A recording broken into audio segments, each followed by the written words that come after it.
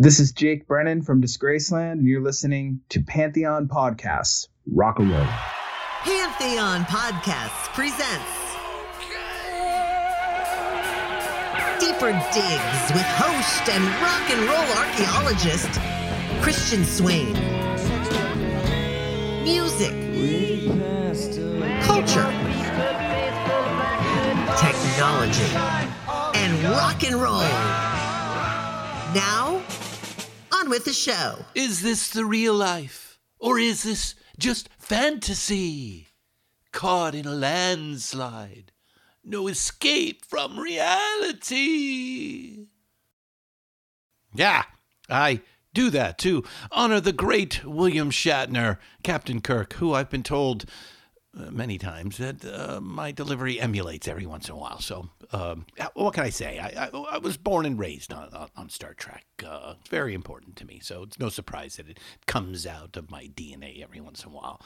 Oh, so why are we opening with the lyrics to Bohemian Rhapsody? Because we are going to sit down with photographer extraordinaire Neal Preston, and he has a big, new, beautiful coffee table book on Queen. He was a very close confidant of the band from the fall of '77, that tour, until their last tour with Freddie in 1986. The book is filled with photos from these tours. Hold tight, and we'll get to Neal very shortly. Okay, quick news. I will be short and sweet. I'm trying to do this, and as I've told you, I'm trying to do this extemporaneously without script, just a few notes.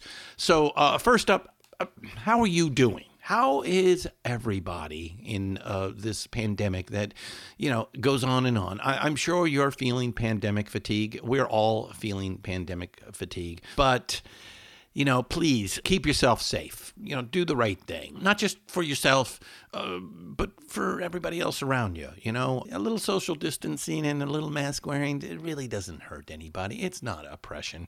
It's just a temporary thing until we get a handle on this pandemic. And, let's face it, we here in the good old USA are flailing at that, but hopefully we'll get our shit together here pretty quickly. All right, voting. Vote. I don't care who you vote for.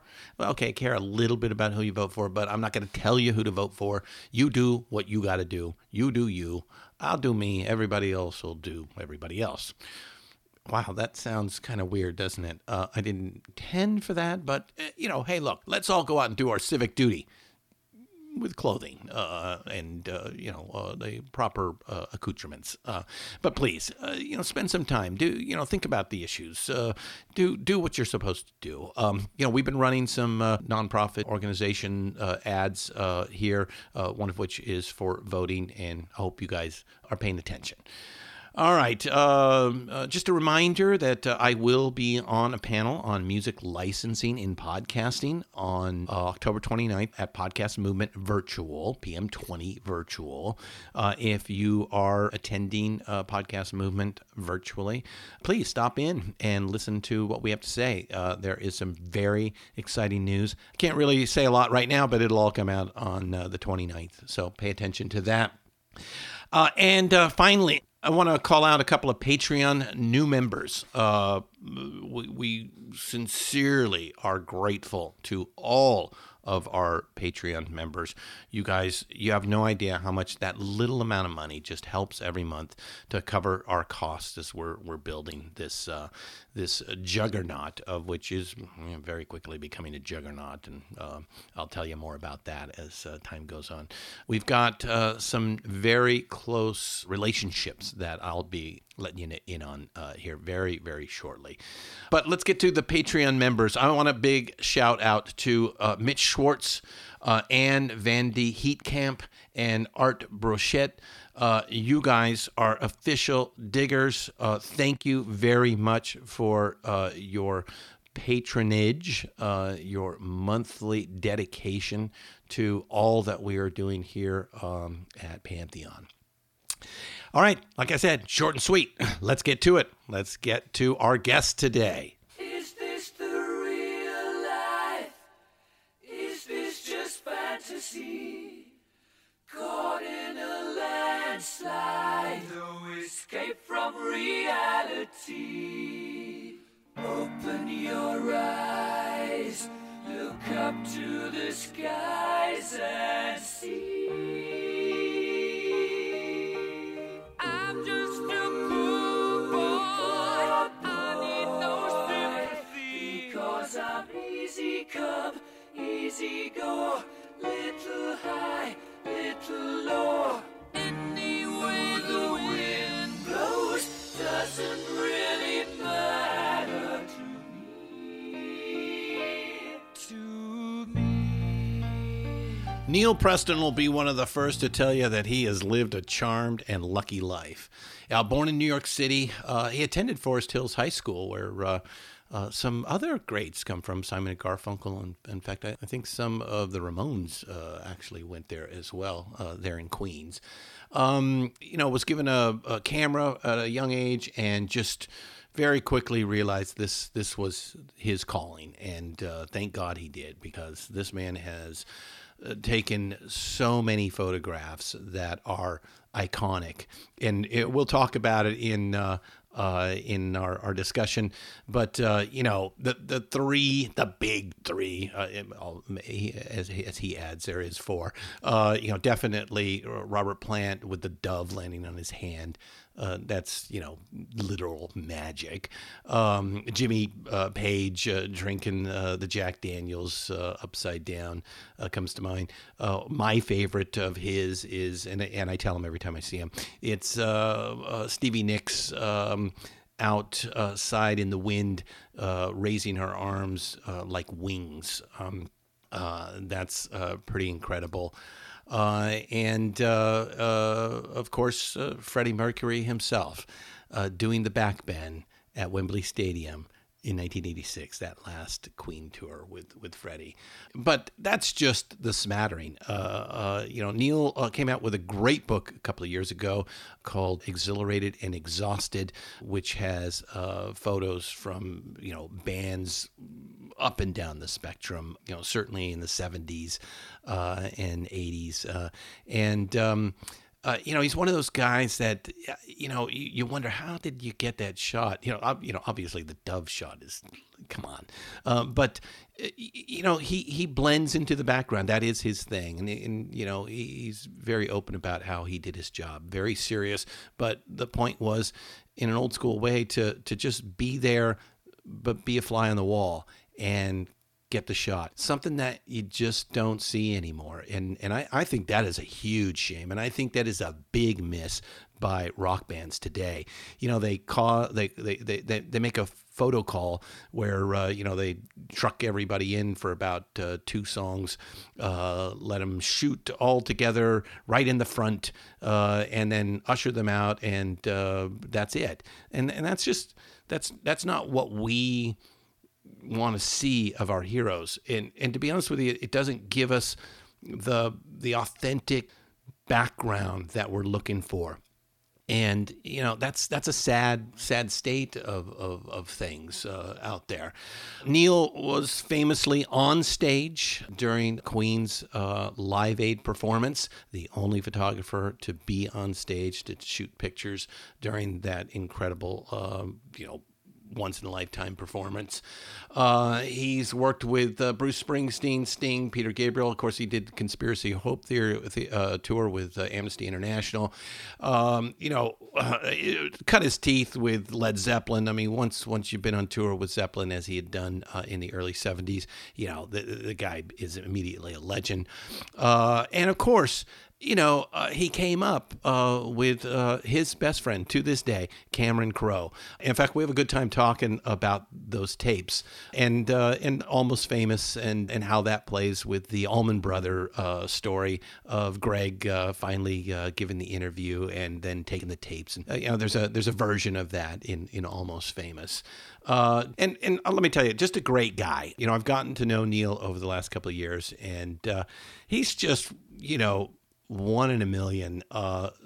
Nice, funny, extremely smart, and he knows when to keep his mouth shut, and he knows what I mean by that. He knows where all the bodies are buried, and he ain't telling nobody.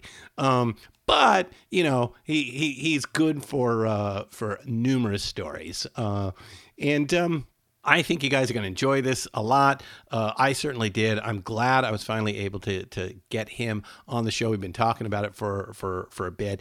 And let me tell you, this new book, it's big, bad, and beautiful. If you are a Queen fan, this has to be in your library. So let's get to it. Ladies and gentlemen, I give you the one and only Neal Preston.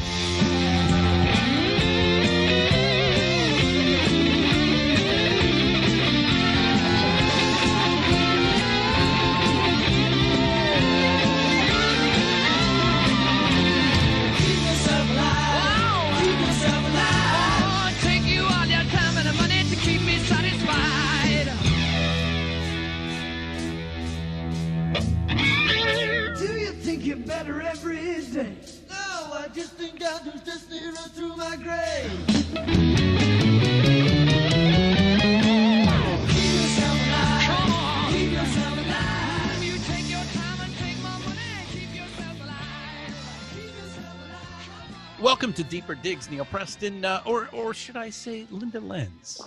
Oh, Jesus. Here we go right off the bat. No, you could say Neal Preston. That's fine for right now. I guess there's really only one person who was allowed to call you Linda Lenz. Yes, right? that would be Mr. Freddie Mercury. Right, yeah. right. And, he and his friends would tend to, it was just in good, clean fun, but they give an endearing they give girl names moniker, I'm sure. They give girl names to some of the people around them, and somehow I got dubbed that, and I wrote about it in the book, so I'm never going to live it down now. I mean, it's amazing it's out. It's out now. Yeah, it's amazing how many people have picked up on that. I just thought I'd bury it like a little knuckleball, in the middle of accounts, but. No, that was a little gem to find. That was a hanging curveball right over the plate. Keep the baseball analogies running. So I have to ask, because I've asked this pretty much everyone in the industry that I've spoken to, and that's, how's the age of COVID been treating you?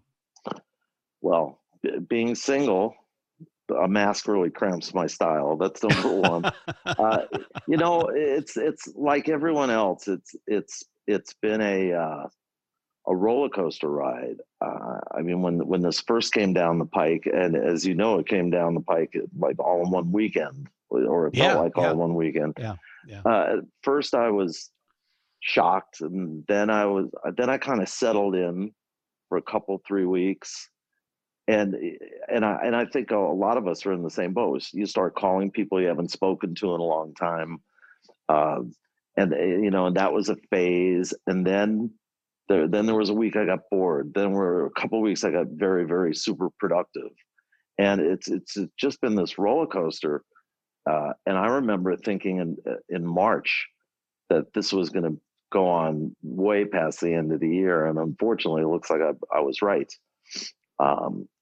So it's, when you're running a business, and I'm running a photography business, it's challenging, to say the least. I turned down a couple of nobody wants to really spend any money. Everyone's got to watch their nickels, and as do I, as a business owner. And it's you really have to take it one day at a time. I think that's the only way to get through this, because it ain't going away. And it's been very, very tough, as you know, on the touring industry. People, show business in general, touring industry in particular. Look at Broadway, shut down at least till next June. A band like Queen, even if all of this kind of dissipated in Europe, or anywhere in the world, North America, Europe, a band like Queen can't do 1,000-seater. It costs them more money to put the stage up. Right. And so. Or a third capacity arena or what have you. Well, yeah. I mean, it's just if you're even going to be allowed to do that. So, as far as the touring industry is concerned, I'm thinking that you may not see Queen again. You may not see Fleetwood Mac again. You may not see the Rolling Stones again. We're all getting older as this moves forward. So, it's funny. The last show I saw was right before the shelter-in-place edicts came down, and Cameron and I went to see Burton Cummings solo live in Pepperdine. In Pepperdine, there's this little theater at Pepperdine University, and it was just Burton, who we're crazy about, right? With one of the piano. greatest rock and roll voices in history. Yeah, used to be. I agree. It was really. Oh, I hate this. It was very not very the best way to end your concert career if this is it. I mean, no, exactly, and that's the point I'm trying to make. It's like, please, someone play somewhere because I can't go to my grave with Burton solo ringing in my brain, ringing in my ears. Well, I have just recently sucked it up and bought a drive-in concert ticket. And we're going to go try that out and see if that in any way, shape, or work. You're Chesney or who? No, actually, it's this guy named Mark Ribier who has kind of gotten big online. He's kind of a DJ, and he just literally improvises these dance songs. I've never seen anybody, the Allman Brothers, great improvising band, right? You know that. Yeah. And so imagine a DJ being an improviser. It's really, really unique, and the guy's funny. It seems entertaining, and I became a fan. And so when they announced that they would have a show here near me, I said, let's go try the drive-in thing out and see what that's like. So we'll see. You got to do what you got to do. I know, but I mean, I'm craving. I want a big, packed Forum or Madison Square Garden. I crave that, and who knows? Who knows what'll happen? Yeah. I mean, I think it's fair to say that that took up a lot of our lives. Yours may way more than mine. But there's nothing like a concert experience, and Queen was my first concert experience. Is that right? 1978. Yeah, the Fabulous Forum. At the Forum, I was at that show. Yeah. I'm sure you were at that show. Yeah. And that was, I think, your second tour with them. I did. I started working with them in '77, but I'd shot them in '76. I think they played Santa Monica Civic. And then in '77, I was asked by my friend at Elektra Records to go on the road with them, and it was just a really good match of photographer and subject. And I did '77, part of '78, part of 1980, then the South American tour in '81, then the USA '82, and then of course Live Aid in '85. And the last one, Magic. The UK dates Magic for the Magic 86. And then, of course, the kind of doesn't count, but it does. But the Freddie tribute show at Wembley. You did do the tribute show. I don't think there were any pictures from the tribute show in the book. Okay. No, because the book is about the core band. The band. Adam's not in it, which is not to dismiss him, but it's the core band. Right. So I think my first question is to be, but we'll get to the Queen book, but I want to talk a little bit about your previous work and, you as a photographer and all of that. But, I guess this maybe possibly happened.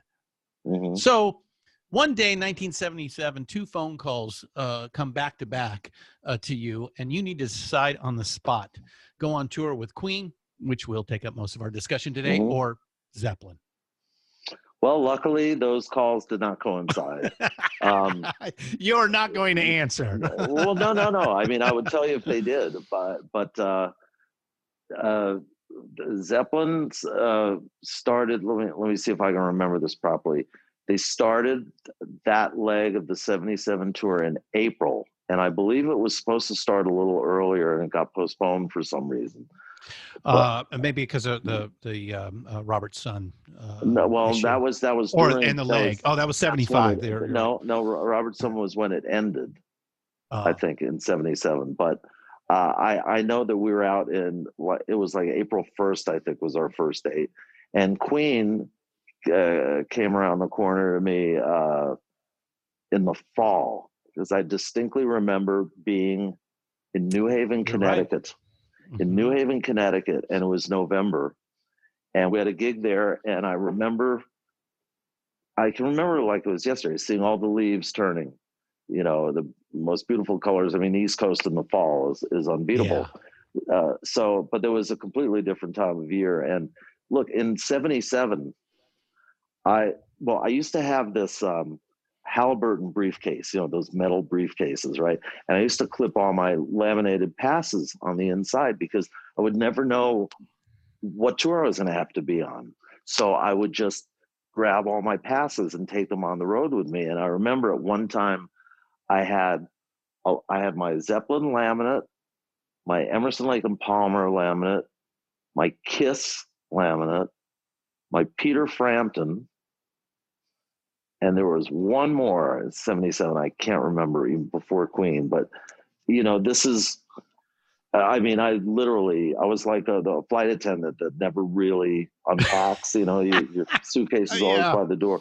And it's an extraordinary amount of traveling and work, just even getting to the work site, so to speak. But I remember having all those laminates clipped in my briefcase, and I had a thing with a guy who was sitting next to me on a plane who saw my Kiss laminate and did not, which I think I had dropped or something. The guy picked it up and didn't want to give it back to me. Of course not. And those things were better than gold, especially back in those days. Well, it's funny because I used to, when I'd be finished with the tour, I'd clip. I had this standing metal lamp in my office, and I'd clip the passes onto the shade, and they'd come down, and the more would branch out like this. And I must have had 50 of them, and I gave them all away to someone who stayed over one night. Sounds like a mistake, Neal. Well, you know what? But I've never been a big memorabilia guy. I mean, I've got the ultimate memorabilia, which are the photos. That is true. Yeah. You're actually taking the memorabilia when you get right down to it. it. Exactly. I mean, I've got one of the Led Zeppelin objects in the back. From Presents. Here, I'll even show it to you. I think it is right here somewhere. Where is it? Well, maybe I lied. Maybe it's not here. It's somewhere else in the house. But yeah. Well, the fact that you having one is pretty special. I swear to God, I have one. I'm just not sure where it is here. But I mean, I've never been a big memorabilia. All my original T-shirts. All the swag I used to get from all the bands. I remember when we were on the Amnesty tour, going around the world in '88. We had duffel bags that were given to us by Amnesty. Reebok sponsored that entire tour, and people would get the duffel bags stolen at airports because it would say Bruce Springsteen and Sting and Peter Gabriel on the sides. You used to have to be very careful with stuff like that. I don't have any of my original Led Zeppelin tour shirts or anything like that. And, there's a very popular T-shirt that you see all the time now. And it says Led Zeppelin 1977 tour. And you see the Swan Song logo on the front. Mm-hmm. The first time I saw someone walking down the street in one of those, 20 years ago or something, I thought, God, your dad must have worked for Led Zeppelin. I went up to this kid and he said, I just bought it over at the Gap. At Target. Yeah. Exactly. No, that really happened. So you never know. No, you never know. You never know. So, All right, let's get the Neal Preston superhero story. Mhm. Tell us about growing up and about finding photography as a vocation. Well, Let's go down that road. okay. Well, I was growing up and did grow up in Forest Hills, New York. My dad was a Broadway stage Like manager. Simon and Garfunkel. Yeah, they went to my high school, although they were Oh, 10 years behind me your or senior, in right. front of me. Yes. My sister actually graduated the same year that they did in 1960. I'm class of 1970, Forest Hills High, the only class in the history of the high school to not have a senior prom. And we didn't have a senior prom because it was canceled due to complete student apathy. People were too high to buy prom tickets. Swear to God. And they just canceled the prom, nobody cared. But I got my first camera when I was about 13, 12 or 13. It was right around the time the Beatles were on Ed Sullivan, which I like to call the aha moment the for you. nuclear bomb delivered directly into my cortex by John Lennon. Yes. And my first of three brothers-in-law gave me my first camera. I took it everywhere I went. I would take it to high school. I took it everywhere, and I realized I could use it to meet girls, but more importantly than that, it just spoke to me. Photography was in my DNA, and I didn't know that until I had my first camera. What happened was So you're saying you took to it immediately. You immediately, yeah. This was a magic tool in your hand, yes, and you knew it right away. And I'm self-taught. There was it was an Ansco SpeedX 4.5, which is a very old camera, obviously. But when you look at it, there's no lens. You have to push a button, and then this bellows comes out with a lens on the end of it. And once I figured that out, I kept trying to take a picture, and nothing would happen. Then I figured out that there was a shutter cock, a little lever you had to set. And you cock the shutter, take the picture, cock the shutter, take the picture. And then I was off to the races. Mm-hmm. And what happened was I used to go visit my dad at the theater, usually on Saturdays, because he'd have some time in between the that's right. Your dad was a stage manager. He was a Broadway stage manager, Broadway. Yeah. And he'd have time in between the Saturday matinee and the Saturday night performance, and he'd usually take me to dinner at Horn and Hard Arts Automat in Times Square, where it sounds quaint now, but it was really amazing. Then you'd put some change in, and you'd turn a button, and this window would open up, and you pull a sandwich out. I mean, it sounds disgusting, but it was considered very, very advanced in those days. I had my camera with me one night, and the understudy, my dad was doing Fiddler on the Roof, and the understudy was for the lead part was on stage, and I knew the show backwards and forwards, and I knew and my dad used to stand on stage right and call the lighting cues just off the wings. If you peeked around the curtain, you could see the audience. And I knew the show backwards and forwards, and I knew that the actor was going to have a speech to do right near where my dad would call the lighting cues, right at the end of stage right. And I knew where all the laughs were, and I snuck a picture of him, during an audience laugh, so that no one could hear the shutter go. And I found out years later that my dad told me that he could have been hit as a production stage manager. He could have been hit with like a $10,000 photo call bill from the union. Shit! Yeah, the stagehands union. But anyway, I took this picture, and it came out really great. It's actually in my book. It's in the Exhilarated and Exhausted right. book. Yeah, I saw the picture, and I made a couple of 5x7 prints, and my dad gave one to the actor, and he gave my dad to give to me a set of these 4 or 5 big photography books. And I learned everything I knew about photography from those books. Those stuff that I hadn't already figured out on my own. And that was the extent of my education. I was going to go to college for photography, and I woke up one day and decided I didn't want to go to college. I was already a working professional. I'd already been published. I wasn't making any money, but I was already on the road to a career without knowing I was. And I walked into my mom and dad's bedroom one day, and I said, and I was already accepted to all 3 colleges I had applied to. I was going to go to Philadelphia College of Art, and they'd already put down a deposit on the tuition. And I walked in their bedroom one Sunday morning, and I said, all right, I'll go and get the Sunday Times, and I'll pick up the lox and bagels. I'm not going to go to college, and I'll get the dry cleaning. Tried to slide that one in, huh? And they were. You're not very good with the curveball. No. You keep hanging them there. They always hang. They always hang right over the plate. Here's a quick word from our sponsors. We'll be back in a bit. Hello, Pantheon podcast listeners. Christian Swain here to tell you more about my experience with Raycon earbuds.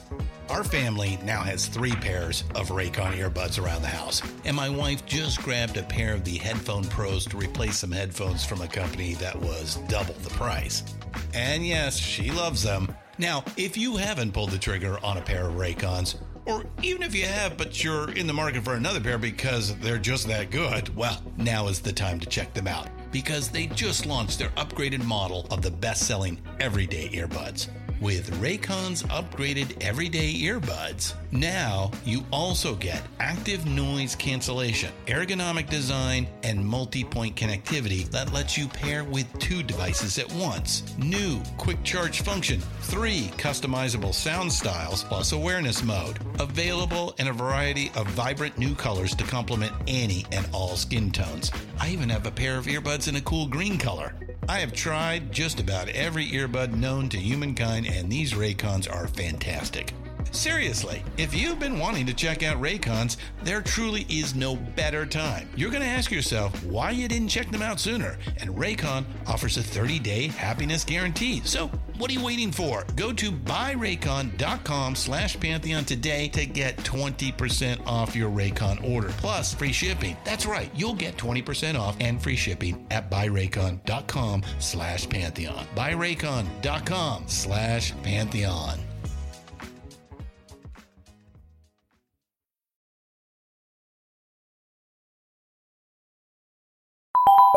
And now back to the program. But they were relatively cool about it. I mean, to placate my mom and dad, I signed up for 1 semester of 2-night courses at School of Visual Arts, and I think I went to 2 classes, and I said that's it, because I was overqualified even at that point. Yeah, you knew right away. You were like, yeah. I'm way beyond this already. I remember the instructor, or professor, teacher, whatever the hell he was. I ended up going out and shooting some garbage cans on the street corner that were like thrown over, and it was like street photography bullshit.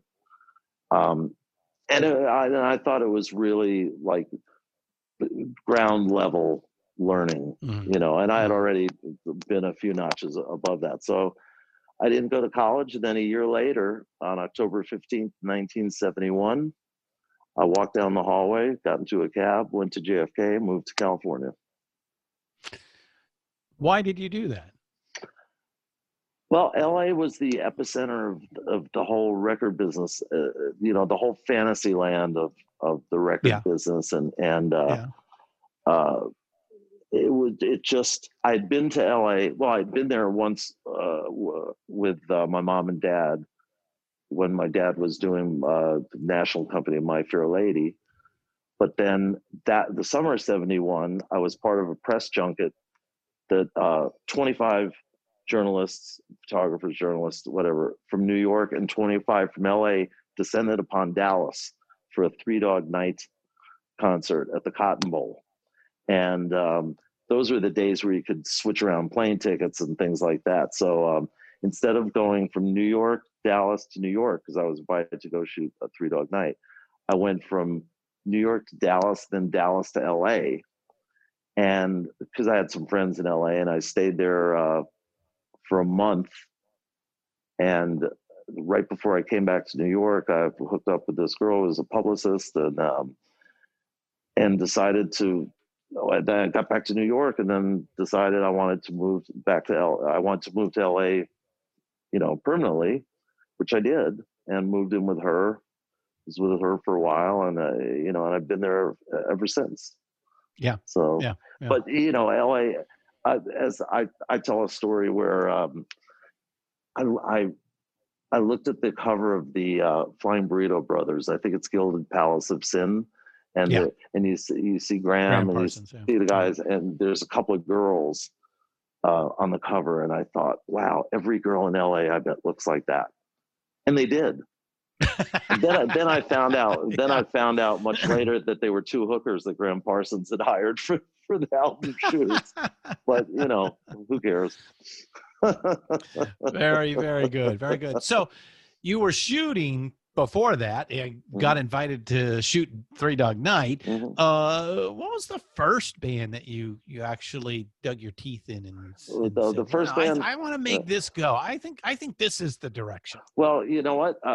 I was fortunate in that when I still was in New York and still was in high school, I was already shooting at the Fillmore East. All the venues are around New York. The Singer Bowl in Queens, which then became Louis Armstrong Tennis Stadium, and now I think it's called something else. There were shows held there. Two friends of mine were the promoters, Gary Kurfürst and Shelley Finkel. Did shows there, and at what had been the New York State Pavilion at the World's Fair in 1964. Mm-hmm. So I was already getting my feet wet, going to Gary and Shelley's shows, and then the Fillmore, and I was meeting a lot of people that worked for different magazines and record companies and things like that. And I was at the Led Zeppelin press conference. I don't even remember how I ended up there, but Jimmy and Robert did a press conference in 1970 because Led Zeppelin had won the Melody Makers Readers Poll as the biggest band in the world. The Beatles had won that every year since 64, I guess, 63 or 64. And Led Zeppelin was the first band to knock them off the top of the Melody Maker list. So it was a big deal. And there is... Well, somebody had to in 1970, right? Well, I know. That's the end of the Beatles. So, well, exactly. And mind you, I love the Beatles. Don't get me wrong. I mean, John Lennon is probably one of the most important figures in my life. But there is footage from this press conference. You can find it on YouTube at the very, very, very beginning of this footage. It's a wide shot, and you see someone right in front turn around, look at the camera, and it's me, and my hair's out the big shock of hair, right? Yeah, right. So I was at that press conference 1970, and then they played the Garden that night, and I shot that. This is way before I worked for Led Zeppelin.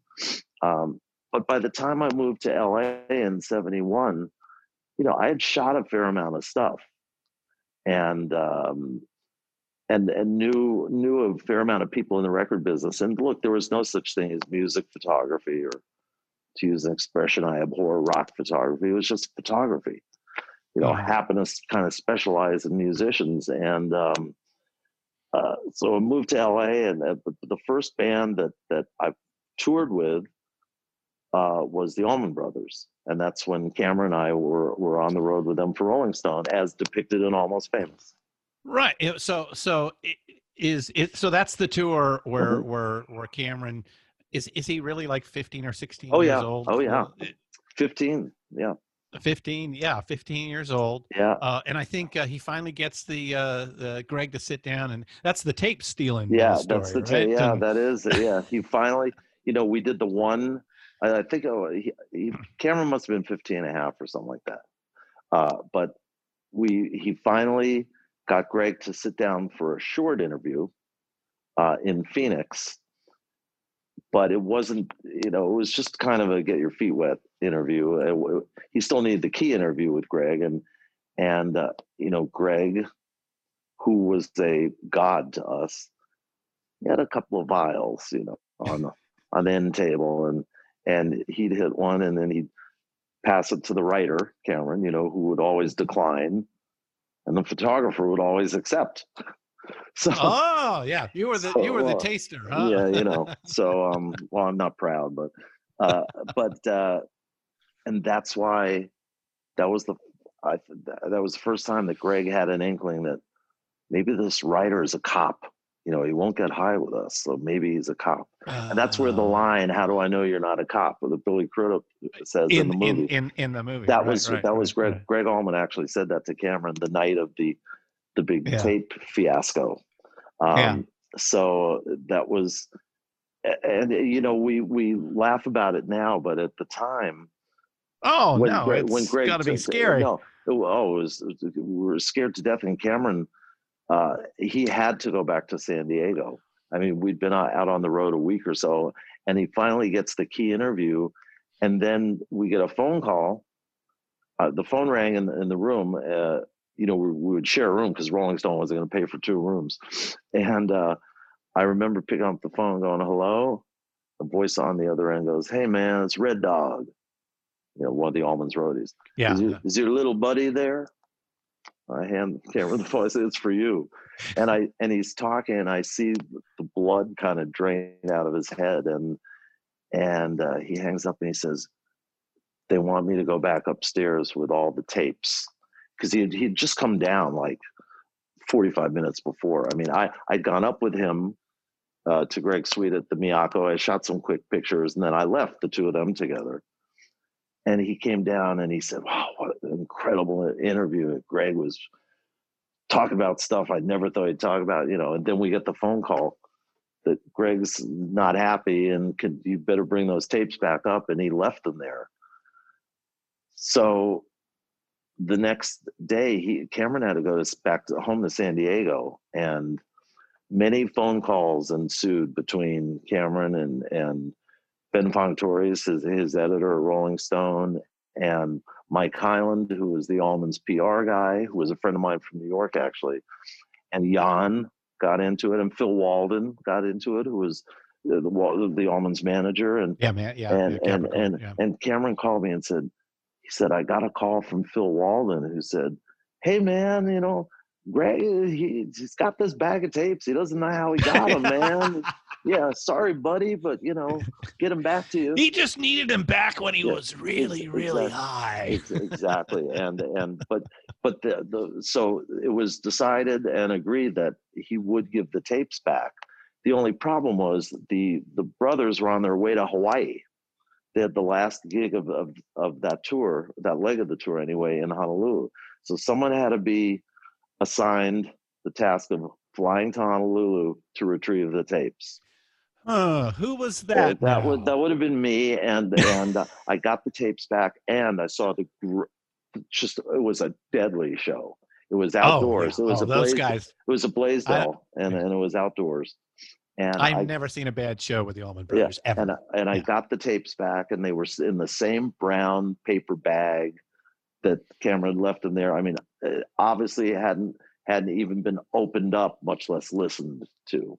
Yeah. And we realized that, boy, if I didn't get those tapes back, his career could have turned out. There would be no Cameron Crowe career. There would be no Rolling Stone, you know, and it wouldn't have been that good for me either. But, you know, but his head was on the chopping block there. And it's funny.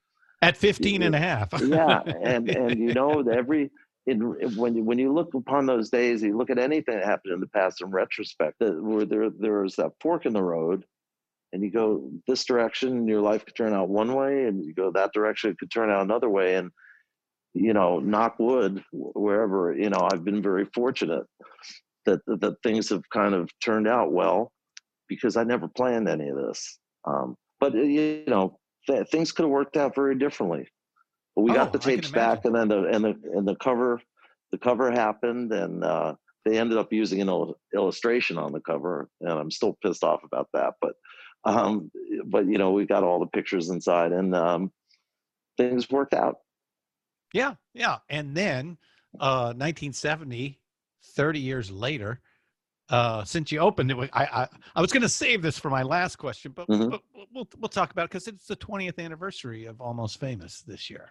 Yes, so it is. 30 years later, you know, Cameron writes and directs what may be the classic rock and roll picture of all time. It really, I tell you what, it's the most real, believe it or not, even though, you know, some would say there are parts that are sugar coated, but it's about the tiny dancer scene being probably the but most you know obvious. what? Well, no, I think the most obvious. Well, yes and no, but a lot of the criticism, at least when the movie came out, was that those girls were never that sweet and kind, Oh which no, is the GT. which is Yeah, kind of well, there wasn't only GTOs, groupies in yeah. general, and I believe me, I've known my share of them, and then some, and a lot of them, well, most of them were very competitive, arrogant, loud, uh, snotty. I mean, a lot of them just weren't the nicest of people. You didn't have to be a groupie to be a snot rag, Yeah. But Yeah. they were, but the movie is about what it means to really love music and be a fan, and how that affects family. And look, I know the real girl who was traded for the case of beer. And I'm not going to say her name, but Right. I know her. She knows I know her, and et cetera, et cetera. Was it Humble But Pie that she was actually traded to? it was no, she was traded to the Almonds from from it wasn't from Humble Pie, but it was to the Almonds. I didn't know until I watched the it was to film. the Almonds or Marshall Tucker, one of the Capricorn bands. Right, Yeah.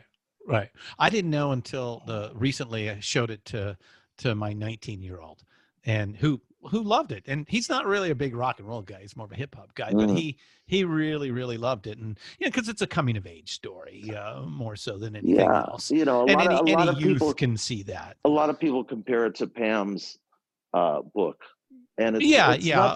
nothing like Pamela's book. I mean, Pam, with all due respect, was just a flat out groupie, and she's a good writer, and she's got some stories, but she was not a journalist. She certainly was. She may have been a writer back then. I don't know, but I mean, I only met her briefly a couple times back then. But it's her story and Cameron's story are not at all similar. Mm-hmm. Mm-hmm.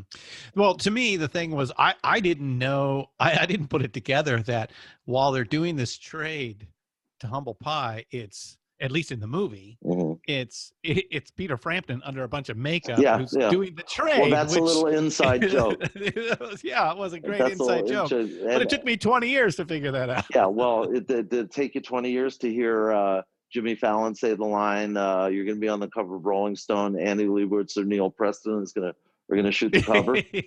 That's kind of buried in the audio track there, but it's in there. Yeah. So, and again, the film was literally a financial flop when it came out in 2001 or 2000. 2000 it came out, yeah. Yeah, but like a lot of really good work. If you do good work, it'll find its audience. Yeah, and it has, and yes. then some. I mean, now everyone wants to show it to their kids. I've had so many kids say to me, "Oh my God, I was born in the wrong era. I should have been born when you were born." Great, then you'd be in your fucking mid-60s. But it really has become more popular than ever recently. Yeah. And unfortunately, we had plans. We're going to throw a couple of parties with some photo exhibitions, invite the original cast this year, and all that stuff got coveted. Yeah. What we had coveted got coveted. Don't mind me. Yeah, well, there's always the 25th anniversary, not too far away. Exactly. And I do know that the cast was reassembled. Most of the cast was reassembled recently for Zoom. Did you hear there was a 5-episode podcast that a guy named Jim, is it Jim Miller? I can't remember his name. But it's an oral history of the movie. and it's in 5 episodes, so it's as much Almost Famous as anyone can stand at any given moment. But it's really interesting in the way it was put together, and he talked to pretty much all the cast members, and everyone's still alive except for Philip Seymour Hoffman. Yeah.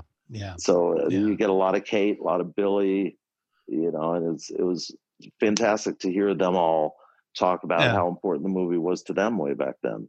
But you're right, it was not a big success when it opened. No, I saw it when it opened, and of course loved it to death. I mean, it was, I could relate, but I'm a rock and roller and a musician and all the other things. I mean, this was my fantasy come true right there. But timing's everything. You never know. I say that all the time. You meet a girl on Monday, she hates your guts. You meet the same girl on Thursday, it's like wedding bells. It's timing is crucial. And I feel bad for Cameron because, he did it again with what I thought was a really good show on Showtime, Roadies, which kind of, expanded the universe and gave a different look, but still, hearkening back to that time. It's one of those shows, and we have a mutual friend that was involved in it. What I said to her was that, it starts off a little rough, but as that show goes, it gets better and better. Yeah. And by the time you get to the end, you're like going, this is really, really good. It just really blows that well, you guys didn't get a second season with that. You get invested in the characters and their lives. And you're right, we were just finding our way for a while. And it was just a killer to be canceled. I mean, it was a weird time. I mean, there was HBO had some rock and roll series. Vinyl. And that didn't do well. And of course, they'd spent $100 million on that one. So. And everyone at Showtime and everywhere else was very aware of that figure. I remember a couple of people calling me up saying, have you seen that? Have you seen Vinyl? Have you seen Vinyl? And as a rule, I won't watch these shows anyway. But a couple of people said, well, yeah, they hired some guy to play Robert Plant and some guy to play Peter Grant. And they were awful. And it just sounded terrible. It just sounded awful. Because, there's always going to be the coked out promo guy. And there's always going to be the floozies. And there's always, the obvious characterizations and stereotypes, and supposedly that's what Vinyl was. I still have never seen one episode of it. It had its moments. Not to dive too deep into this, but it was packed with information and like songs and little Easter eggs and what have you, which was kind of cool. But to your point. Just my criticism was that they focused on the wrong characters. They focused on, this aging record exec, even though the B story was the selling point was this girl who was chasing Punk, this young A&R girl is chasing Punk, and the mailroom guy was chasing Disco, which were both the things that were coming, in hip hop and things like that. And they didn't focus on that, but we can decide that. Whereas, Showtime stayed or Roadies stayed in its over. It was in its moment and it knew it. And like I said, as the show goes on and those characters become known, you fall in love with them, and to end with Phil getting stuffed and all of that, fantastic, awesome, which I know was a total Graham Parsons play, stealing the body and well, there's if you really watch every scene of every episode. I mean, Cameron directed, I think, half of them. Then they brought in different people to direct different episodes. And, some were better than others. But the Skinnerd episode is really fantastic. Oh, that's the best now, one. Yeah. I don't recall if this scene ended up on the cutting room floor or not. You might remember. But there was something that happened with me and Cameron in New York in 74 where we were working on something with Todd Rundgren. And Cameron had just gotten his new Sony boombox, which had a really good microphone on it, and he carried it around with us. And we were in Greenwich Village one night, and there was kind of this Tourette syndrome kind of homeless guy, you know, kind of pontificating loudly on the corner of 6th Avenue and 8th Street. And and this guy was talking about the oil crisis, and Cameron's like taping him, and the guy says, "The Arabs got the oil, right? The Arabs got the oil, right?" And then Cameron says something to him, and he still has the tape, mind you, of this conversation. He says, and the guy says, "Now Kissinger,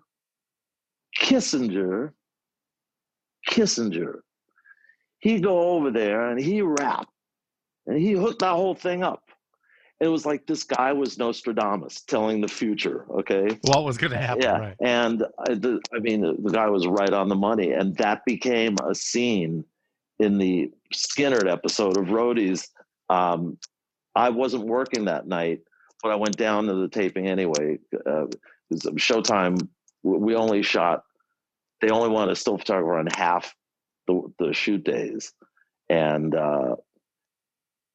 I decided, you know what?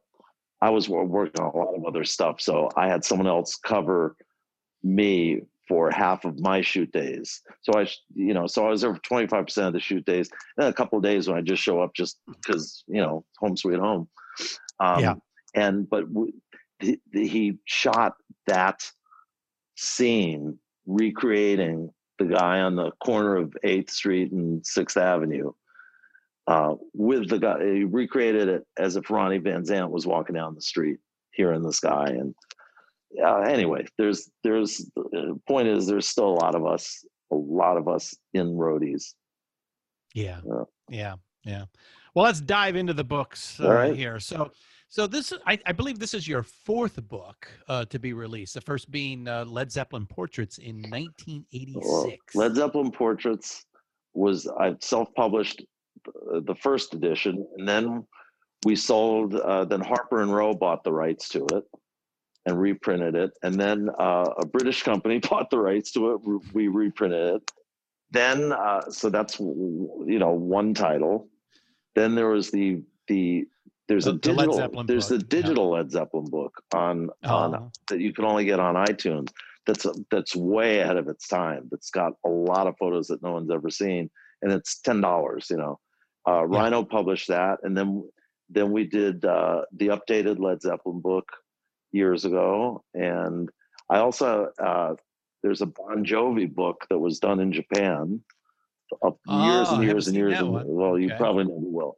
And and then there was a book from the Amnesty Tour that's basically my photos and Ken Regan's photos. Let's see. Then there would be Exhilarated and Exhausted. Exhilarated and Exhausted in 2017. Right. And then the Queen book, the Neal Preston photographs. Yeah. And then, you know, I've had a lot of book covers and, you know, countless, et cetera. But lots of exhibits and all of that. Just, because you never know. You take a picture in 1977, all of a sudden it's the guy's autobiography cover, you know, in 2015. But this is your second real full class coffee table. Yeah. I mean, one of those that if you are a rock and roll aficionado, you need in your library. Well, and it's the first time of both these books that I'd ever written anything for publication. And I've always been a frustrated writer. And most of my close friends have always been writers. So I've gravitated towards those people. And I guess I'm a wannabe. And I'm really, really proud of the writing in both of them, because that's, it's one thing to look at the photographs and become immersed in the photographs, but some context is always nice. And I wanted to talk about the fact that it's certainly an Exhilarated and Exhausted, that my job is not the glamour job of the 20th century. It's anything but. It's stressful, and the deadlines and the traveling and, and that's before you even take a picture. But I wanted to write with my own kind of snarky sense of humor, and you achieved that. I wrote conversationally. What can I say? So Exhilarated, Exhausted. It's a great career retrospective. Thank you. And yes, that alone could take up this entire episode. Uh, A lot of photographers, and you haven't had one yet. I see this in your future. Certainly the 2-hour documentary on Neal Preston and his photographers that some of your associates have had. Well, we were actually it would be way more than 2 hours. I'm not sure we could do this in 2 hours. We had we had plans, have plans to turn that book into like a 6-episode TV series. However, this little, I don't know if you heard, but there's a little bug going around, COVID. And it put a dent in our plans because, I wanted to shoot some footage of, me and Brian and Roger maybe going over the layout for the Queen book, me and a few other people, but not to shoot interviews with them, but just some fly on the wall kind of footage that shows my relationship with different people I've worked with. And can't really do that right now. So No. we're on a, we had just started working on the pilot too, but we'll see what happens next year. Good to hear. A couple of stories from that book before we dive into the Queen book here. We'll leave Freddie and the boys out of the discussion for now. So to me, 100 years from now, at least 3 Neal Preston pics will be hanging on museum walls when discussing rock and roll. That is the Freddie back band from 1986 at Wembley. Wembley. Robert holding his bird, the holding dove. his bird, his bird. Yeah. And then I a certain guitar player swinging his Jack Daniels or not? Oh yes, there's the Jimmy Page. You're right. There's got to be more than 3. I was thinking Stevie with the Wings. And given that Stevie and Fleetwood Mac just happened to be in the zeitgeist thanks to TikTok, why don't you tell us how that picture got made? Well, that was that picture was part of a People magazine shoot that I did on Stevie when she just before she released Belladonna, her first solo record. Her first solo record. And I'd been doing some concert stuff for the band, but I hadn't, and I met them, but I hadn't really worked closely off stage with any of them until that time. And that was a magical shoot that day. It'd have to be to get that shot. I had a People magazine contract for years, which was a guarantee for X amount of shoot days per year. If my guarantee was 20 shoot days a year and they only hired me 15, they would have contractually, they'd have to pay me for 5 extra days that I didn't shoot. And every year it became, more and more days. It went from 20 to 25 to 35 to 45. And I think the most I ever did in one year was like 81 shoot days for the magazine.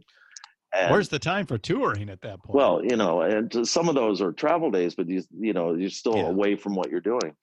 But this was one of those shoots that just was magical, and the stars really aligned. We had done all the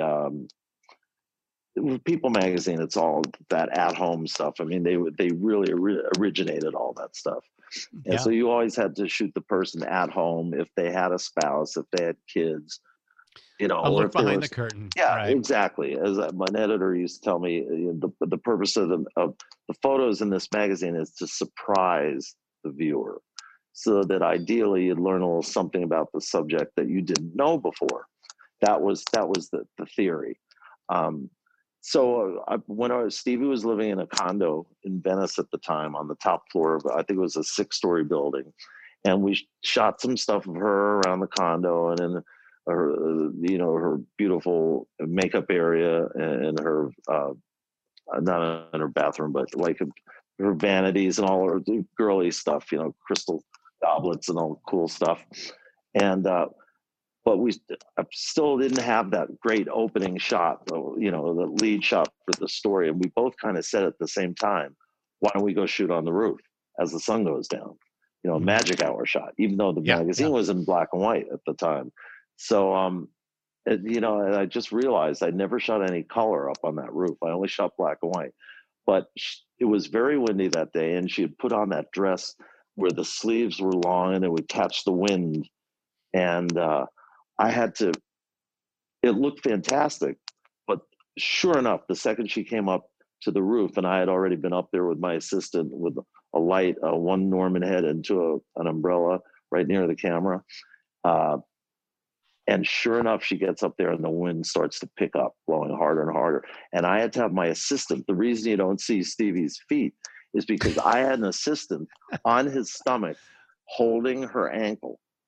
Because, so she doesn't fly off like Dorothy from Wizard of Oz. Or like Sally Fields. She doesn't become the flying nun. Because as I like to say, it would have ruined Time Life Insurance Department's day.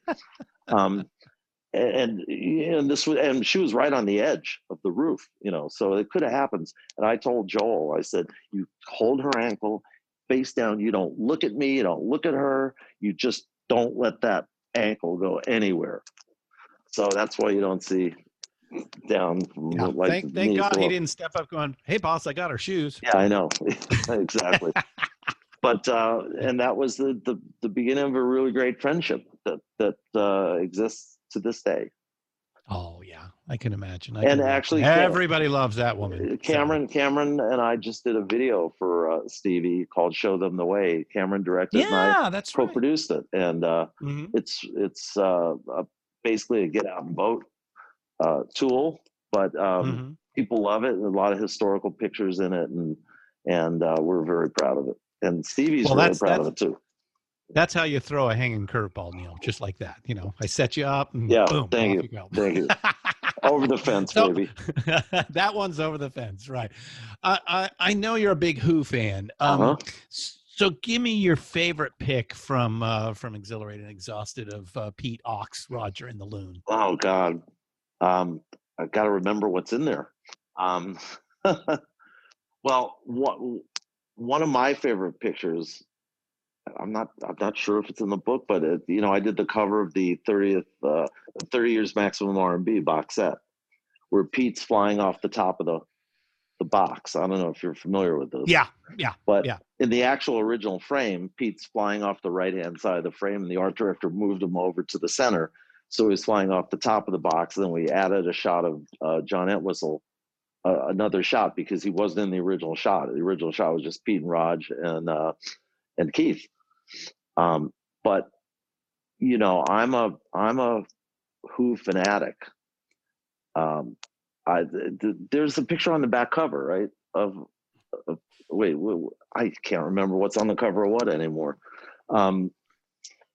Any shot of Pete, that's Jimmy on the back cover, right? I did an alternate cover comp that had a great shot of Pete on it. But we didn't want it to look like the last shot in the book. Right. Is a and I love that. I love that shot. Mm-hmm. That was my second choice for the cover. But we didn't want it to look like a Who book or a Zeppelin book or a Bruce Springsteen book or anything. You went with Roger's kit. We went with Roger's drum kit. Yeah, everyone thinks it's Keith Moon's. But no, not with that lighting rig. Well, not with the lighting rig, but the people's first obvious knee-jerk reaction is, Keith Moon must have destroyed his drums or something. But that was very rare for Roger Taylor. And I was thinking about this the other day. I don't remember what prompted that drum kit to end up in the condition it was, but something must have happened. And I will also add that every musician, I don't care what band they're in, I'm talking world-class musicians. I don't care if it's guys in Led Zeppelin or Queen or Mick or Stevie, anybody. If you ask any of them when they come off stage, hey man, that was such a great show. Did you dig it? No one will ever say, yeah, that was a great show. They'll always say, nah, I didn't like the sound. I didn't like the this. I didn't like the that. And I don't know what it is with musicians. They'll never. We're never happy. We are never happy. You know, they'll never give I it know up. this. They'll never No. give it up. And There's always so, somewhere to improve. There's always some little thing that didn't quite go the way you hoped but it that's would. the thing that they'll obsess on. Yeah. You know, forget Well, that the but crowd that's went crazy or this, that, and the other thing. No, I didn't like the solo I did. It wasn't as good as the solo I did last year. You know, blah, blah, blah, blah, blah. Well, if you're always chasing perfection and you don't achieve it, you know, to you, you are getting closer every day, and you're taking the audience along with you, and that's what's happening. Is by saying that you're always trying to make it better, and the audience appreciates Right, that. and I understand that. And to be honest, with you, that's what separates the big, you know, the long pants from the short pants. Exactly, and I mean, I learned that with Queen. I mean, I saw many sound checks that kind of evolved into band meetings, and this was serious stuff.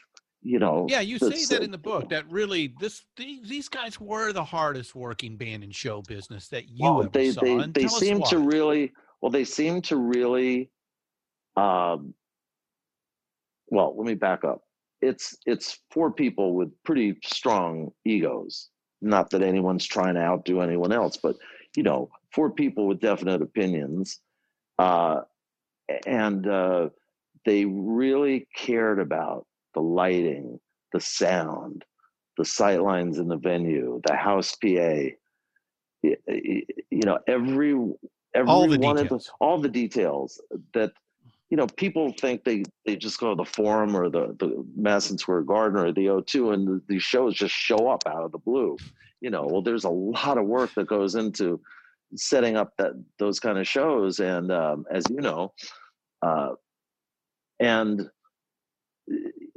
you know, they certainly, Queen took every aspect of it very, very seriously, and I did learn from them that good is good and better is better and great is great, but there's always going to be a little wiggle room to do a little better. And I really, I can remember thinking that back then, and it still sits with me today. Do your best and then give it another little turn, you know? Yeah. And there's always one more gear you can find. That's the way they were, you know? That's the way they were. When you know, we talk about Live Aid for a second, if you don't mind me jumping around, but I didn't, you know, when I'm shooting something like that, it's essentially a TV show.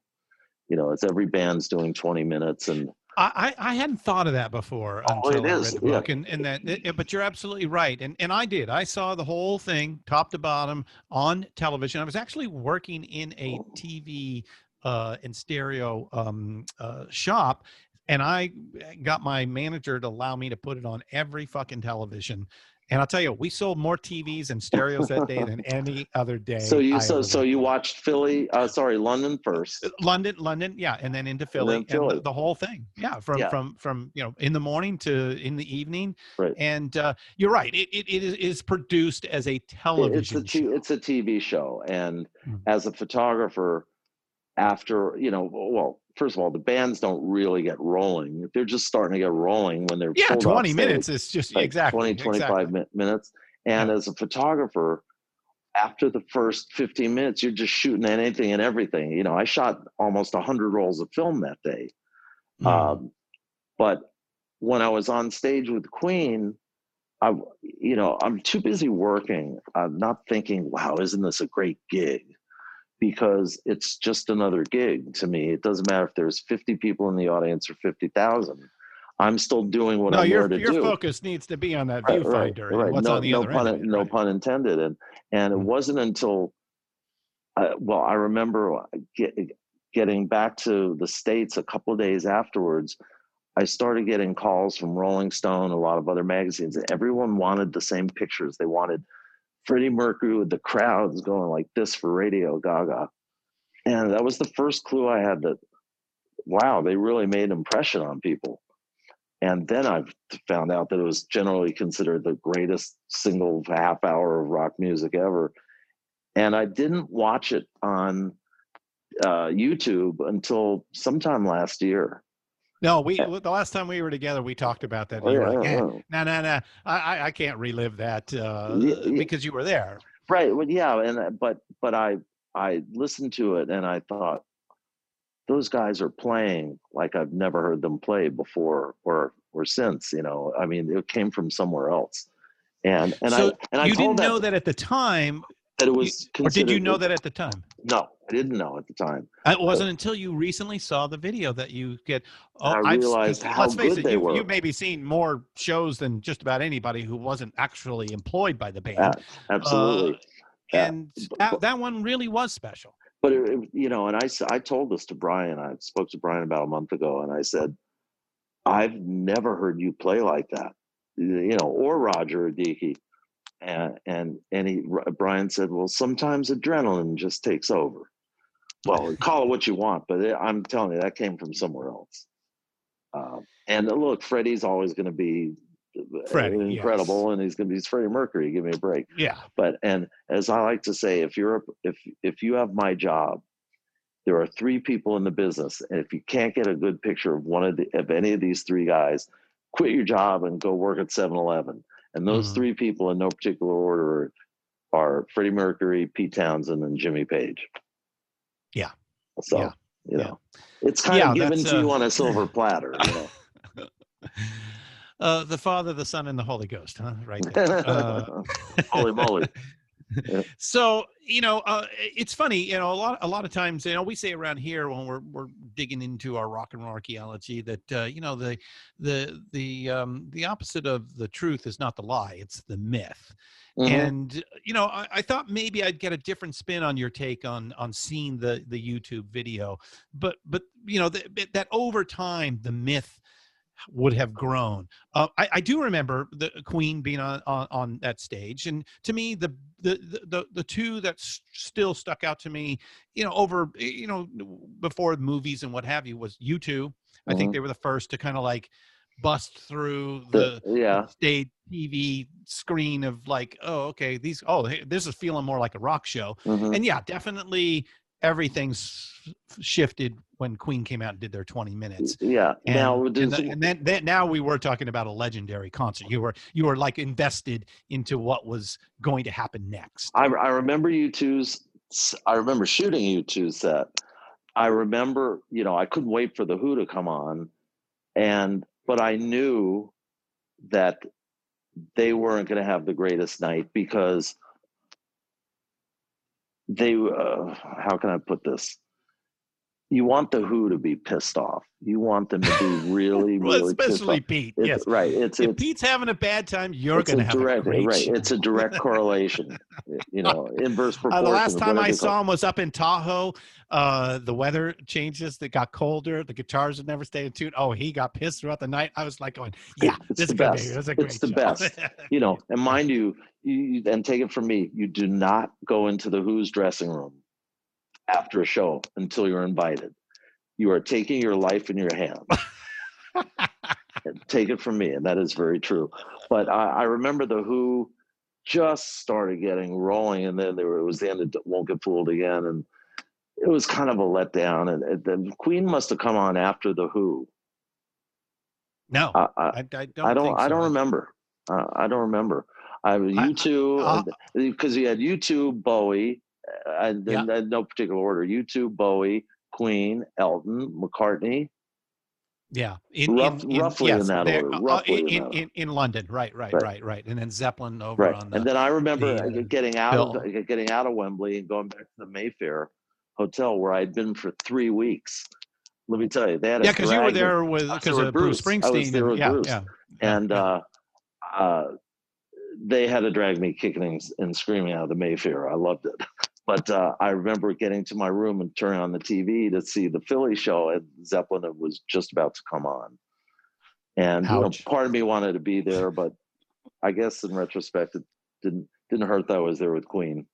No, that was the better. But it's like you're torn. Yeah. No, I couldn't do a Phil Collins and get on a Learjet.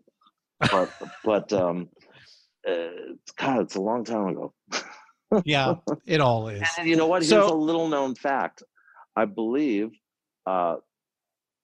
Bob Geldof came up to it was Manchester or Birmingham when Bruce played there, which was about 3 weeks before the Live Aid show. And Geldof came to talk to Bruce, and I'm sure that he was asking Bruce to if Bruce would play Keep the Live Aid. stage. Oh, to play yeah. this, yeah. And then Bruce ended up giving Live Aid his stage. Yeah. Little known fact. So the stage that the Live Aid London show was held on was actually Bruce. Yeah, it was a Born in Springsteen's- the USA exactly, stage. Yeah. exactly. Yeah, of that tour. So you've seen the YouTube video. Have you seen the movie? Yes. Well, what else? What else we got going on? Next question, please. You know what? It's the music. That it's hard. It's hard for somebody. It's the music that drove the opposite the of the movie. truth is not the lie. It's the myth. So yeah. You know, Rami did a great job. As a fan of the band, I had some problems with the chronology of it. Oh, but of course. 1 billion people can't be wrong. I mean, yeah, it was a huge success, and it cemented Freddie's place in history and the band's place in history. And for that, I applaud them. It wasn't really for me, but I'm a little too close to the situation I think that's the situation. Yeah, to be objective, and but listen to the music. We have a saying in the record business that the only thing that matters is what's between the grooves. Right. And right. They got that right.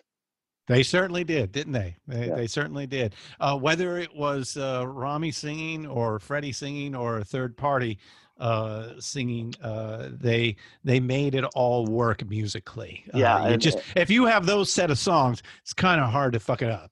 Well, yeah, and you know what? I heard. I wasn't involved in the making of the movie, but I heard that for day one of their schedule, they went right into the Live Aid stuff. That was the first stuff they shot. It was that they shot. Yeah. In fact, they had to switch directors not long after that. Yeah. Well, Since that is the central point of the entire movie is that 20 minutes where they do almost the entire set. Well, you've seen the split screen thing on YouTube where it's Rami and them, the movie guys, and then the real guys, and they do a really good job. There's a scene in the movie where the John Deacon guy is sitting down, and I notice it, and he's wiggling his foot like this a little bit, like nervous wiggle. And I remember Deacon used to do that all the time. And I noticed that in the middle of the scene, and like no one else around me would have known what was going on. But I just then you're wondering, how the actor find out? I know. Yeah. Okay, so I got to ask, since you've seen the movie, I mean, most importantly, please critique the guy who plays you on stage during the Live Aid.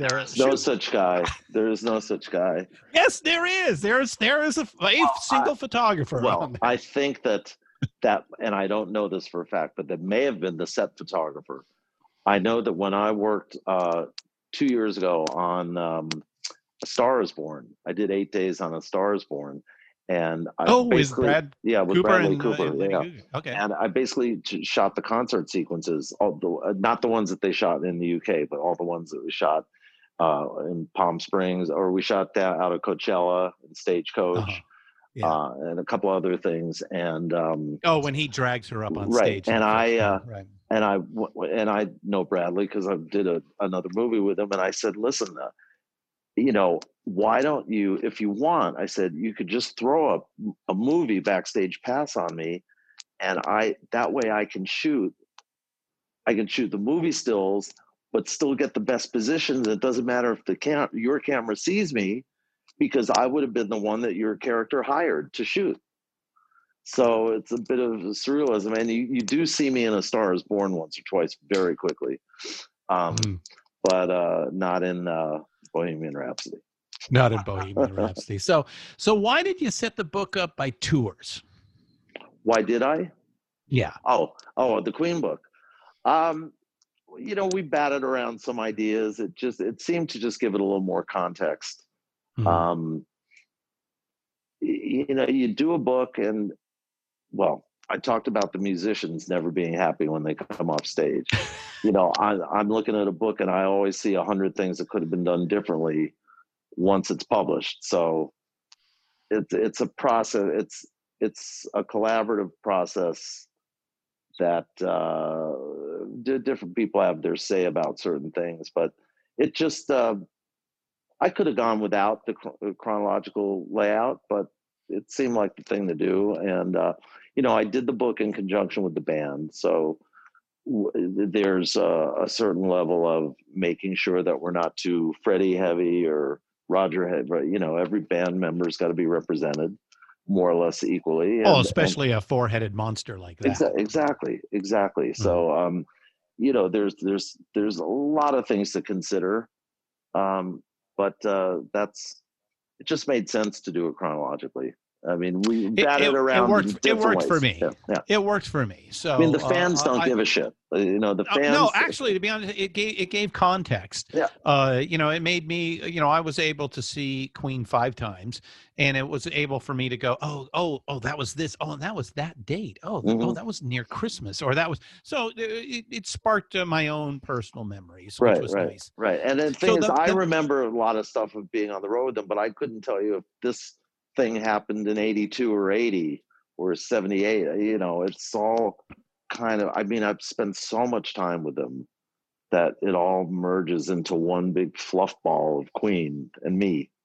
Yeah, you were on every single tour from the fall of 77 until the last one in 86. Yeah, the US states, yeah. The US tours, well, and South America and some of the Europe. And then we did the UK stuff.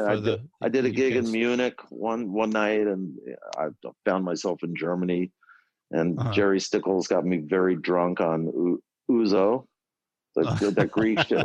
Greek. Jesus. Yeah. Oh my God. It was the worst hangover of my life, walking out of the Bayer Ischerhof, you know, while looking for something to eat, and I don't speak German and nothing was in English, and I'm like nauseous and sick and disgusting, and I see in the distance the golden arches. Oh Jesus! And in Germany, that's where you're going. You're going to go to McDonald's. You know, some languages are universal. What can I say?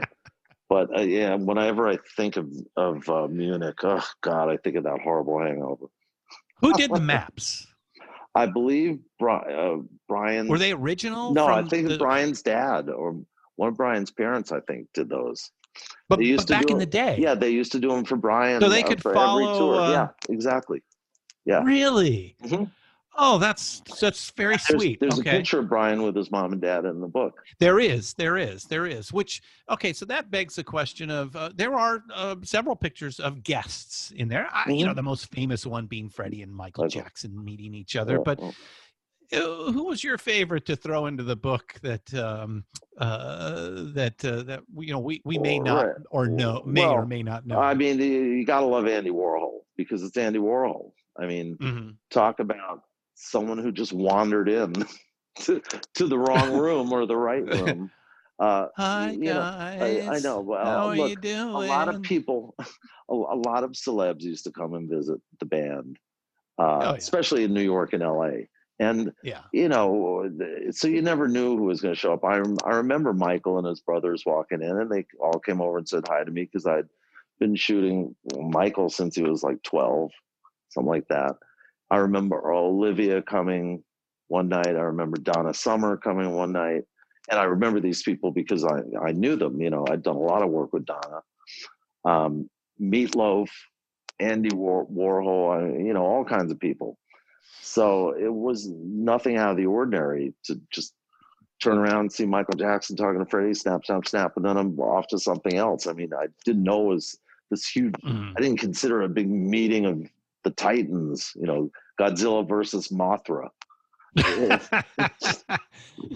Well, I gotta say the favorite for me, because I'm flipping through it and I'm like, who's that? And yes, you caption the photos at the end of the book, because it looked like some other rock and roller, you know, holding drumsticks.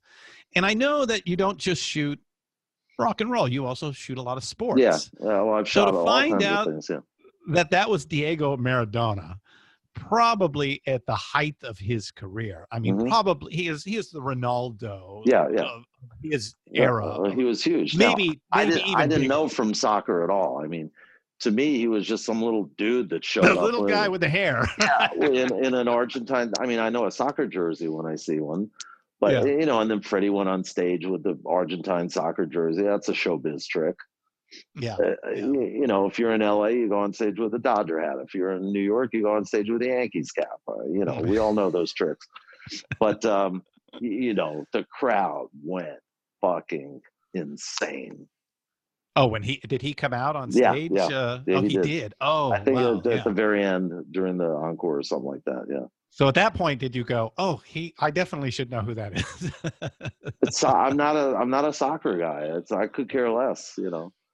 Yeah. But now, since we're in South America, it's pretty legendary that wherever Queen went, it was quite the unbelievable party. But I can't imagine going to South America for the first time in '81. That must have been like going to Planet Party. It was. Wasn't so much part. I mean, it was tough. I mean, the logistics of doing a tour down there, and this is pre cell phones, pre laptops, pre any of this stuff. The logistics were challenging to say the least, and they have their own way of doing stuff down in South America. Everything is kind of manana. We'll get it done tomorrow. Don't worry, it'll get done, and things don't get done, and it was a different world down there, and we were the first band to bring all our lights and sound and production and everything.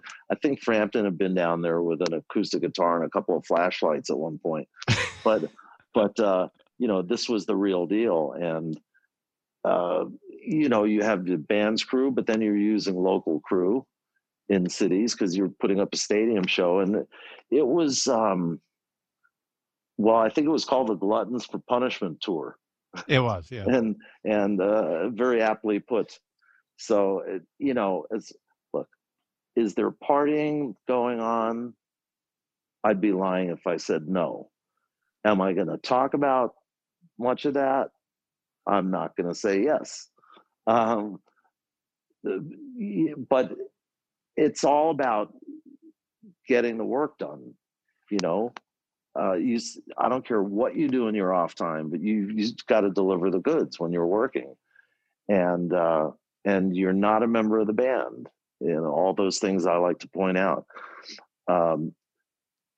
There was a little partying, but I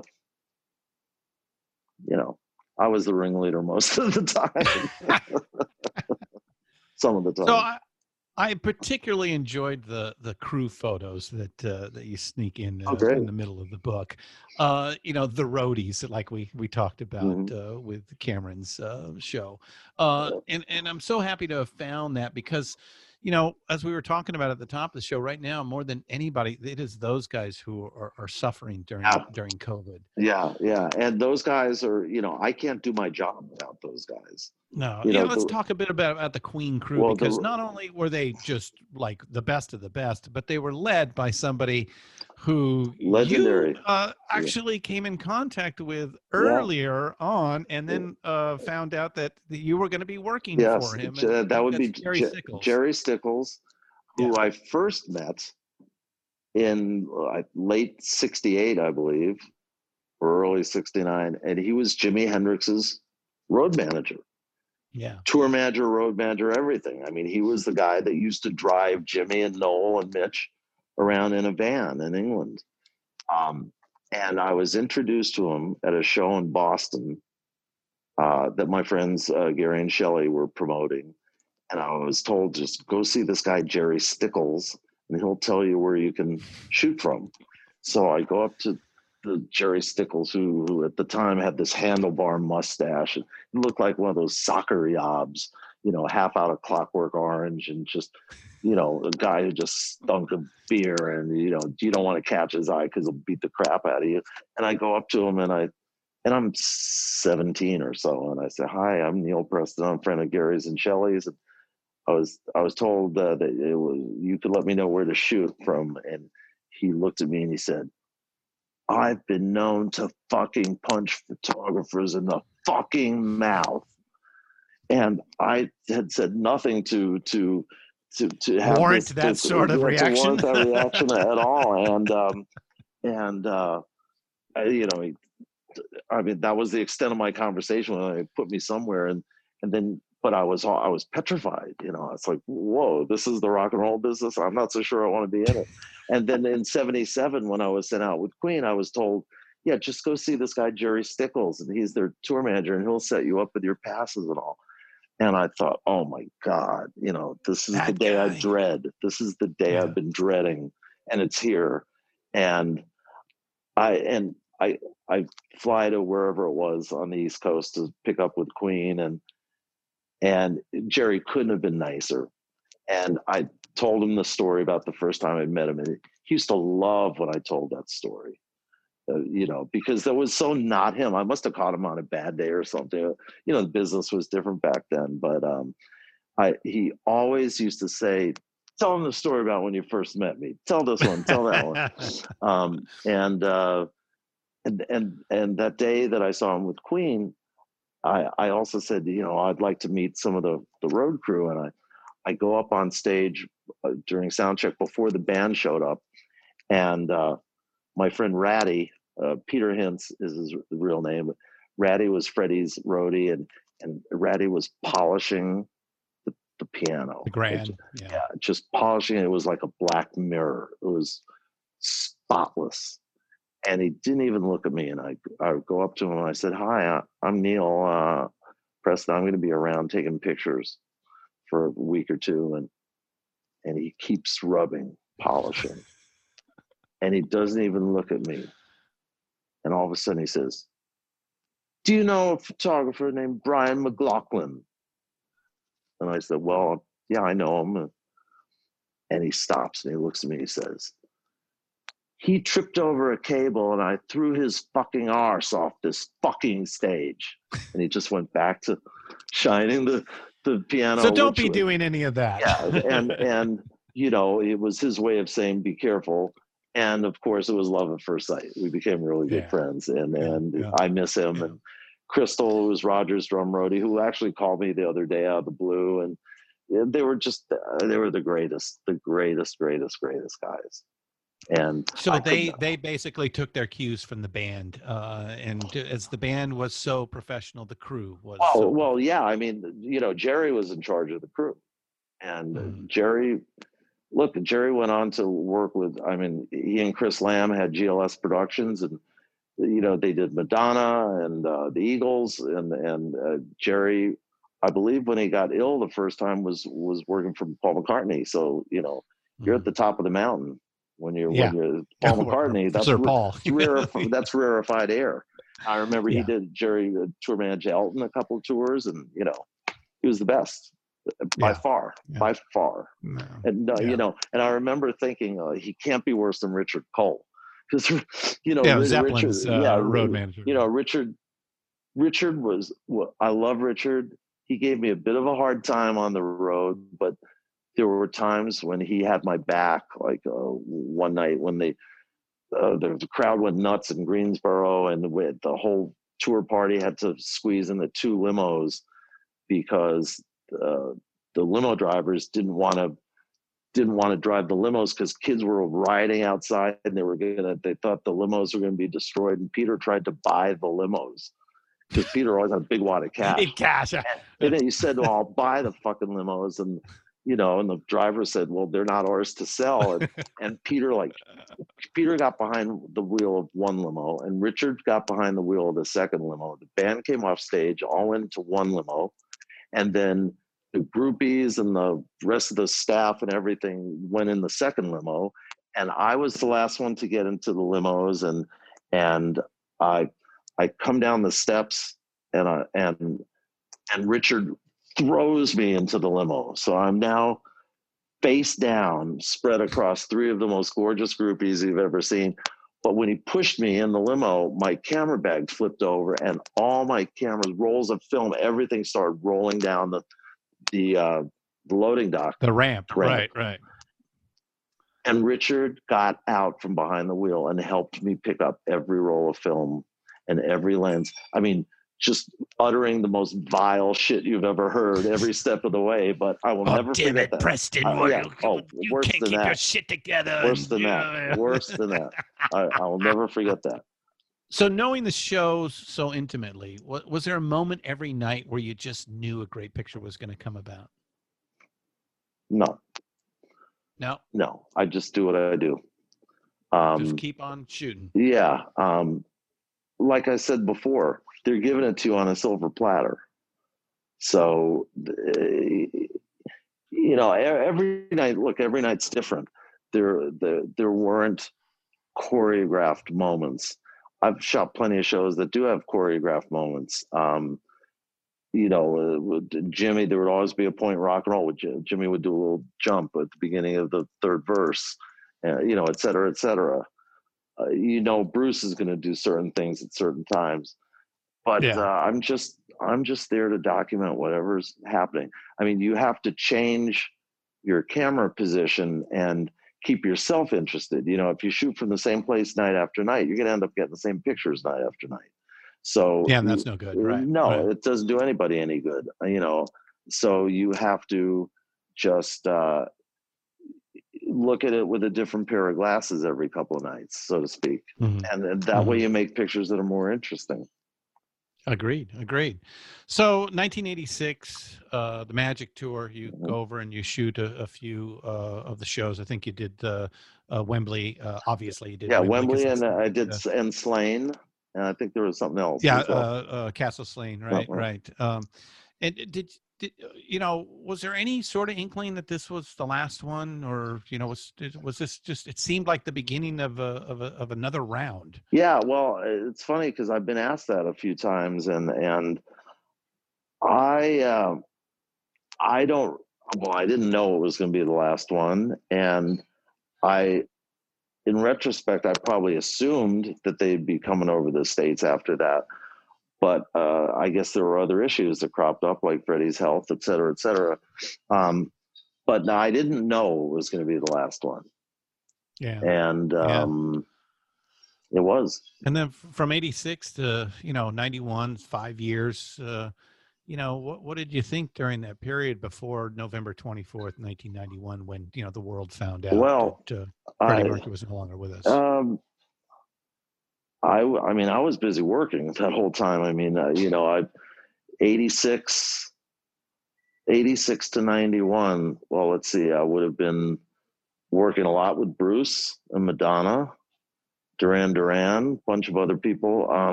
My office used to be right near Stickles' office, so I'd go over to GLS every once in a while and just shoot the shit with everybody.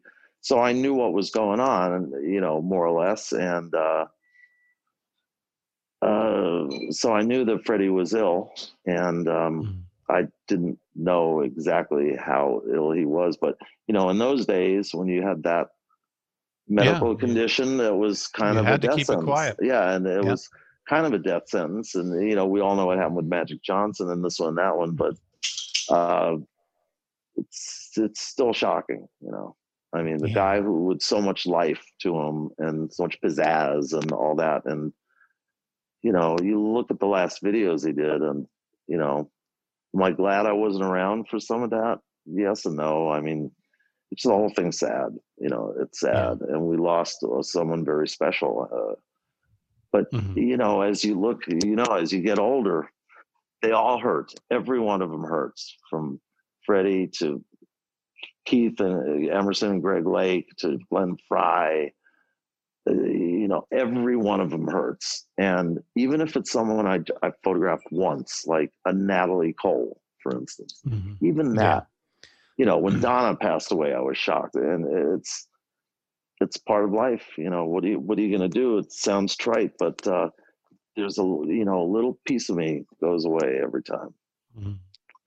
So very nice personal forwards from Roger and Brian, but I have to ask, though not surprised, the missing John Deacon. Have you heard from him at all? No. But and I know he's cut himself off of the Queen train. I really have not. I mean, I know that he's in touch with management. That's all I'm going to say about that. Well, and I know as you end the book, Freddie would have said exactly what you say.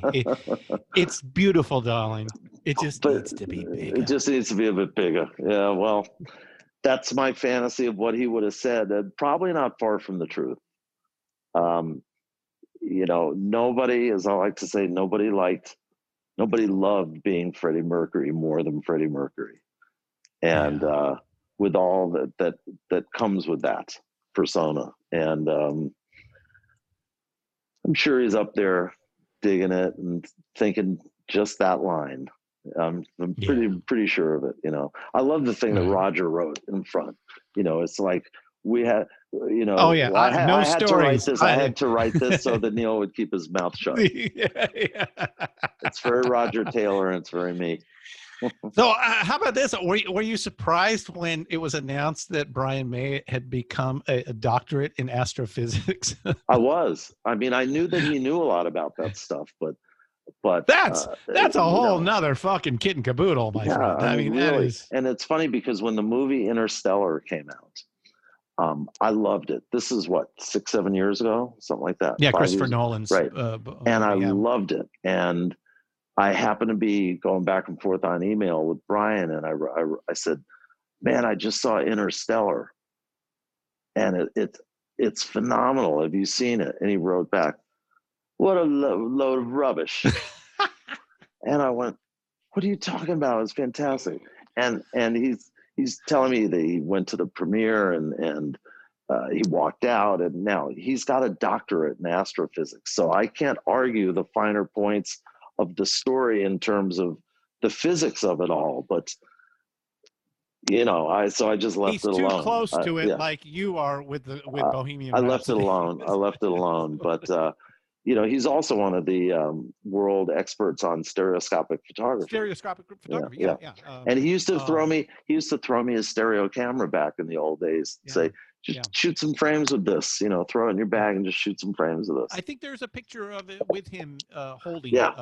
And he published a book called "The Queen in 3D." That's my cover, and I've got a bunch of pictures inside. So he's an interesting guy. What is next for you? That's a good question.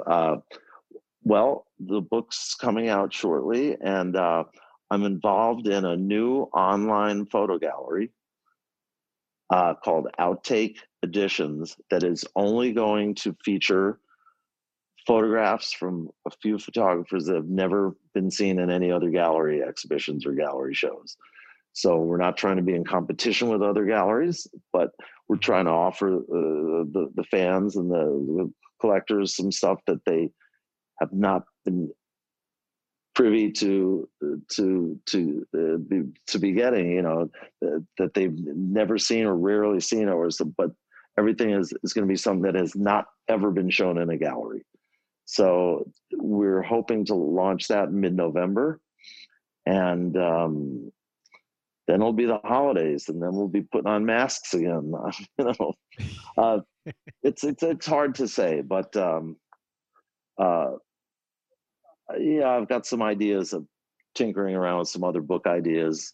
I mean, I'd love to do a book on The Who. I'd love to do a book on Bruce. I'd love to do a book on Stevie. Maybe I'm toying with the idea of maybe doing some little mini books, like a series of them. It's hard to say. There you go. Just have to see what the world brings us. Right now, I just want to get past November 3rd. That's the only thing on my mind. The election. Yeah. Or 5th or whenever the hell it is. It's the 3rd. Yeah. Because it's like enough of this stuff. But so we'll see. We'll see. But I'm not retiring, and I no plans to retire, and here I am. Well, Neal Preston, such a great honor having you with us on Deeper Digs today. Well, my pleasure, and I hope I'm glad you enjoy the books, and I hope everyone out there stays safe. Don't lick each other. Don't sneeze on each other unless you are very close. And we'll see everyone when we get a chance to get back out there. Tonight, I'm gonna have myself a real good time. I feel alive. And the world,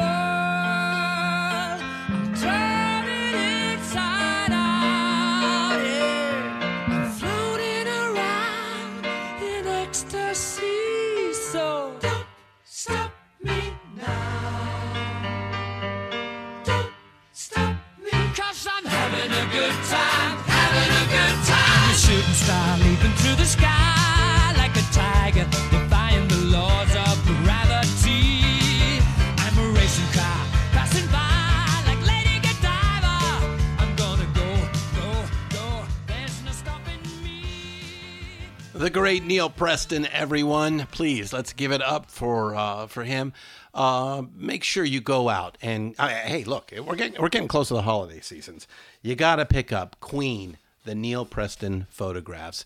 It's over 300 pages of just brilliant photography, and it's got a very, very sweet, nice introduction by both Roger Taylor and Brian May. And I feel so honored to be able to get these books and get a chance to dive deep into them. So I hope you guys had a lot of fun with that.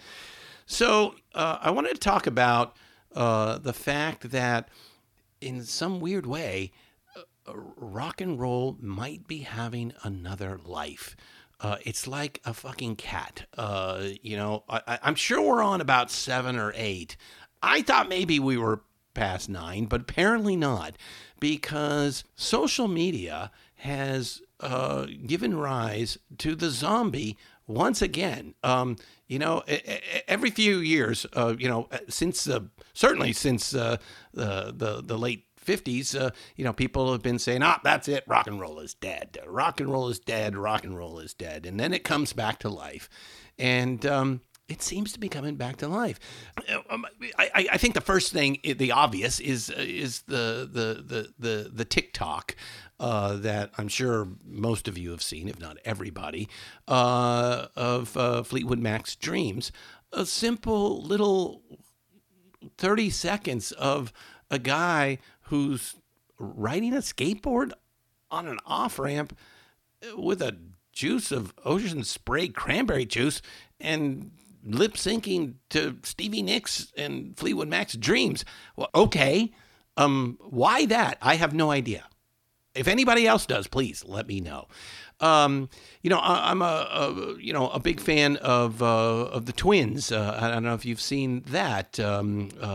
These two young African-American twins that listen to various songs. And they're not the only ones. There's a whole bunch of these guys out there. But the Twins especially did In the Air Tonight.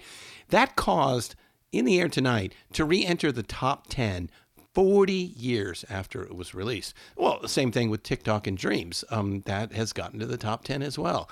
Look at what Miley Cyrus is doing these days. She has been on a tear doing covers of various rock songs and killing it. It's obviously striking a chord, not just with us oldsters that, were pining for nostalgia, but the kids themselves. Why?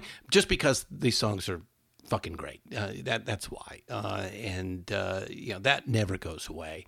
There's a guy on YouTube who I love to death. In fact, I need to get him on the show. His name's Rick Beato, producer, songwriter, studio owner, guitar player, keyboard player. This guy does it all, but just a bright guy. And if you're interested in knowing about the business and knowing about songcraft, producing, engineering, and things like that, gear, he's really good. And so that's where I'm taking this rant from, is that he thinks that rock and roll is really making a big comeback because of social media and a whole nother generation getting a chance to listen to, this great period of music that, I talk about here in Deeper Digs, certainly am exposing in Rock and Roll Archaeology. And, there's a level of authenticity, imperfection, that an original rock and roll band had as they were inventing the whole thing, starting in mid 50s and, certainly until, the late 90s, if not the early decade. Don't forget American Idiot in 2005 is the last #1 rock and roll album. So until that happens, I don't know if I'd call it a phenomenon, but it is definitely on the rise. And I think that's great. And I think all of us feel the same way because you're listening to this show if you're a big rock and roll fan, right? So I'm happy. I'm really, really excited about that. I hope you are as well. So that's it. That's what I wanted to rant about this time.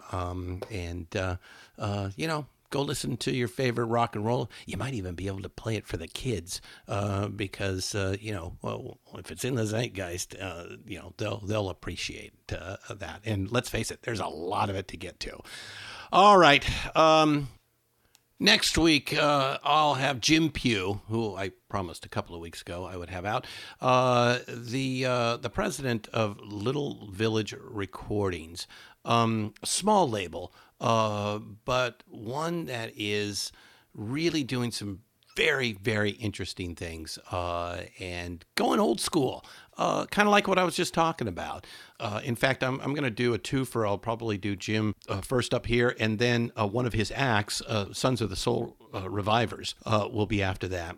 Just a lot of really cool music coming out of Little Village, and I want to expose you guys to that. So come on back for Jim, and we'll go from there. All right.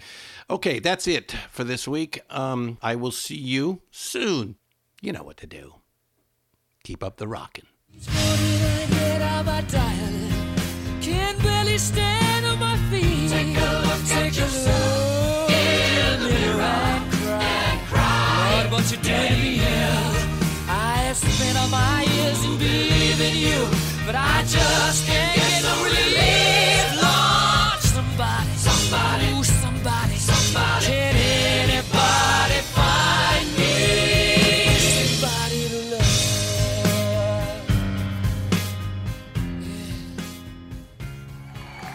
Deeper Digs is hosted by Christian Swain. Produced by Christian Swain and Peter Ferrioli. Sound designed by Busy Signal Studios. Engineered by Jerry Danielson, Christy O'Donnell, and Leslie Barker. Find all of our shows, notes, and social links at pantheonpodcast.com. Contact us on social at Pantheon Podcast on Facebook and Instagram. Tweet us at Pantheon Pods. All songs can be found used in this podcast for purchase or streaming wherever you get your great music. Please pick up these amazing tracks.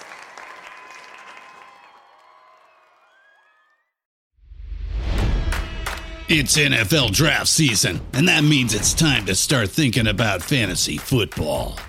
FantasyPoints.com features industry-leading experts and prognosticators using proprietary hand-charted data to help you score more fantasy points. FantasyPoints.com is the place to go for whatever kind of fantasy football you play. Whether you play fantasy football, daily fantasy sports, or do a little bit of everything, Fantasy Points has the meticulously researched content to guide you to victory. And why wait for the fall? Fantasy Points also covers the new spring football league, the UFL. Join the guru, John Hansen, Scott Barrett, Joe Dolan, and other massive names in the fantasy football universe with an exclusive offer. Use code Pantheon for 15% off any Fantasy Points package, including the all-in package, with access to every article, tool, and data nugget that Fantasy Points has to offer.